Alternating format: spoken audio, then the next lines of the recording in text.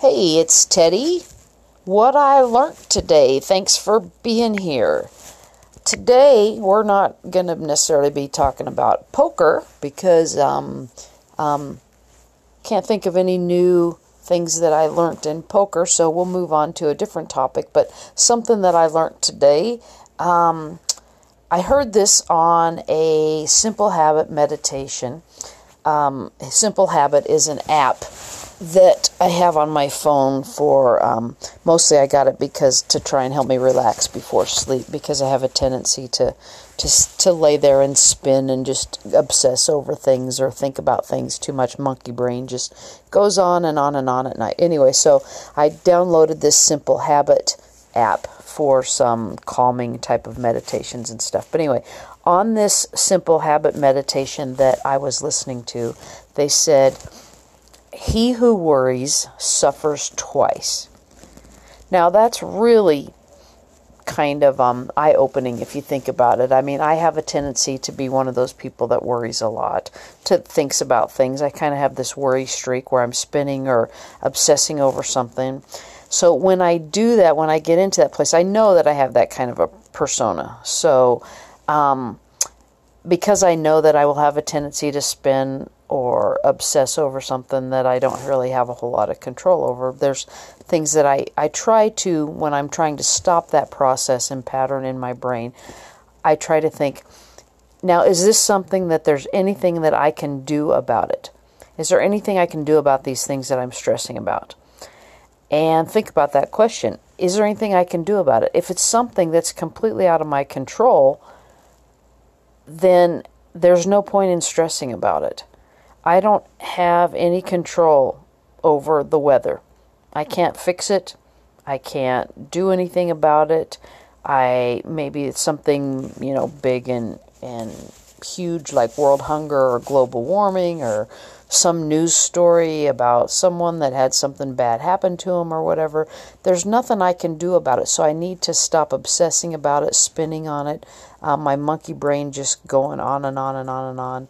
And then the other question I ask myself is, if there was something I could do about something, is it something I'm actually going to do anything about? Maybe there is something I could do about world hunger or global warming or something that's going on in my community or something like that I'm not necessarily appreciative of. Am I willing to write a letter or go volunteer to do something or go march in a protest or whatever? It's like, even if there is something I can do about it, am I willing to do anything about it? Am I going to do anything about it? Do I have the time, the energy, the focus to do anything about it? A lot of things, not. Some things there are. And if there is something to do about it, then, obviously that's a different path you're running down. But if there's nothing you can do about it or nothing you're going to do about it, then you have to let it go. Even things that are somewhat possibly within my control, which I have a tendency to worry a lot more about my personal life and family and if they're going to be safe on the icy roads or whatever. It's not actually within my control. I'm not going to be able to do anything to control them driving down the road or whatever. I mean, other than, of course, verbally I can ask them to be safe or send a prayer up to the heavens that their trip is completely safe, that they, complete their trip with grace and ease, and their journey is satisfactory and uneventful. But beyond that, it's really out of my hands, so I have to let go. Obsessing over it doesn't do anyone any good at all. So this quote, he who worries suffers twice, in my mind kind of translates to, the person who worries suffers needlessly, because you're suffering during all this worry for a lot of times for things that don't even happen, that don't even ever happen. So why are you suffering in the first place? Why are you consumed by this worry and anxiety when you don't need to be? On the other hand, if I'm worried about something that is within my control, then I need to stop worrying and make a plan to do what I need to do. If I'm stressing that maybe my spouse won't get the credit card bill paid on time because I'm worried I don't want to incur the late fees, then I just need to take matters into my own hands so that I don't have to worry about it. Worry takes up so much mental, spiritual, psychological, physical energy, as well as all this headspace that could be put to like so much better use. I could be, instead of worrying, I could be drafting my great American novel. I could be decluttering my desk. I could be even running barefoot through the grass, or I could be learning how to parlez-vous français, or parler français, I guess. I could be visiting a neighbor. I could be absorbed by something more meaningful to me. That is way better than being absorbed by the worry and the anxiety and the stress. So that's what I learned today. Any thoughts or comments or questions on that? So welcome to my friend Billy. Billy is going to contribute her nickel's worth as to what she thinks about that concept, because we've discussed it numerous times. And what do you think about that, Billy? What's your response to that? Comments, thoughts, questions, ideas? Well, Teddy, I think, we've talked about, like you said, this concept of worry, and I just got done reading this book, and it was called Solitude, and the author spent a year by himself in Patagonia. And one of the things, he was a chronic worrier, and he was trying to get over that. And one of the things he said about worry is that he would worry about storms coming in, and was his shelter strong enough to withstand the wind and the rain, and he was constantly worrying about these things. And then the thing he wasn't worrying about was his boat, and his boat capsized, and his motors got drenched in seawater, and well, he ended up being able to fix it and do all this stuff. And the lesson that he learned was that he was worrying about one thing, and the thing he wasn't worrying about happened. But when it happened, he was able to actually fix it. It was something, he said that had he been worrying about the boats, that's something he was, he may have been worried about, but when it actually came down to it, he was able to go ahead and, fix it and get through it. And it wasn't as big of a deal as his whole mind made it out to be. Right. Before the fact, we worry about these things that even if they did happen, we would be able to get through it anyway. We'd deal with it and move through it, and it wouldn't be even as big of a deal as we worried about it being. Right. That's a really good point. Yeah. I like that story. Yeah, I think our mind just conjures up all sorts of things that, in when it comes right down to it, we're more resourceful and stronger than we think, and we do have the ability to get through what life throws at us. And so that for me was kind of a poignant thought, and because we had just been talking about worry and stuff. So anyway, that was my 2 cents, and I try not to worry, and like you said, if there's something we can do about it, let's just do it, and then we don't have to think about it anymore. It's those little worries that I think can really get us the chronic. I think we talked about that before too. These chronic worries and stuff. They're not big worries. Like what? Give me an example.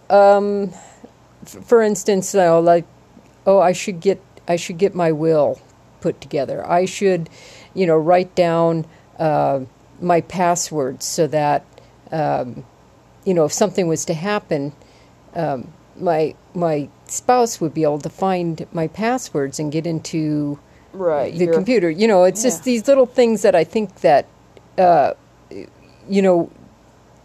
we think about, and then they go away, and then they pop up again later on. And if you just would have taken care of it in the first Exactly. place, all these additional worries about it wouldn't have ever even had to happen. Or if they popped up, you'd be like, that's taken care of, and it's not even a worry. Exactly. That's true. That totally goes along the line of, if there's something you can do about it, do it, and then you don't even have to worry about it. Right, and stuff, so. right. And so these little things, they don't keep popping up in your head and taking, like you said, taking up space.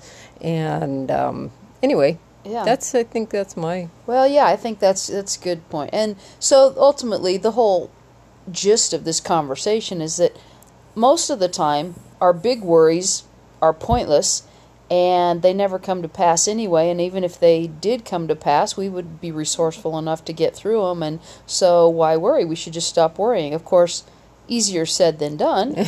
Our brains aren't necessarily wired that way that we can just will it away and go, oh, I'm not worrying today. Today is my worry-free day or whatever. But Right. it's easier said than done to say. It's easy enough to say, I'm not going to worry anymore, or I don't need to worry, but we still do it anyway because we have neural pathways and habits that we are stuck in. But if we are conscious about it, making a conscious choice to move away from the worry, take our brain to a different place, that's what I do, is I try to just go to a different place. Either think about something else, or even just lyrics to a song, or breathing, focus on the breathing meditations and stuff like that. There's different ways to put your brain into a different space. Going into a different physical space, like going for a walk, going to the park, go stand on the kitchen table, whatever. Just going into different spaces will shift your neural pathways too. So That's very true. And I think that for me, when I'm exercising or running, or like you said, going for a walk or being out in nature, I have a tendency to let all that worry go. And it's just about being self-aware that that's what you're doing. You're worrying, and then, making that shift. And the more we do it, the easier it's going to be. Right. Well, I think it's one of those things where practice does make you better at it, because it's something that I've been kind of trying to train myself away from, because I have this worry streak that goes through me, and I'm conscious of it, and I don't like it, and I wish that I didn't have it. But being obsessed with worry is actually not really that fun. So, but consciously, when I notice that I'm in that place, I try to move away from it. And the more that I pay attention to when I am in that place, the easier it is to shift away from it, because I've been practicing it. And I'm not perfect at it by any Right. means, but it is something that once you become conscious of it, and you intentionally pay attention to it and try to move away from it, the more times you do that, it does get a little bit easier. It's not, like I said, it doesn't completely go away, and I'm not perfect at it, but Right. it is easier now than it was, say, 3 years ago, or 4 Right. years ago, or 5 years ago. So, Right. So Yeah, and I think that's a good point, that, once you become aware of it, you can also take it even a step further and say, what is this worrying doing to me physically? How does it make me feel in that moment? Am I clenching my teeth? Am I wringing my hands? Am I... do I have knots in my stomach? Right, Yeah, exactly. And then easing that and moving away from that, and realizing that once you move away from that worry, or you put it away, or you start doing something else, all those physical ailments that you were suffering disappear. Yeah, true. So, he who worries suffers needlessly, huh? exactly. All right, that's what I learned today. Anyway, good discussion. Thanks, Teddy. All right, thanks a lot. What we learned today. If you have any comments or thoughts or questions or whatever, then just go to anchor.fm, leave me a message. I'm Teddy Marcus. We'll talk to you soon. Thanks. Bye.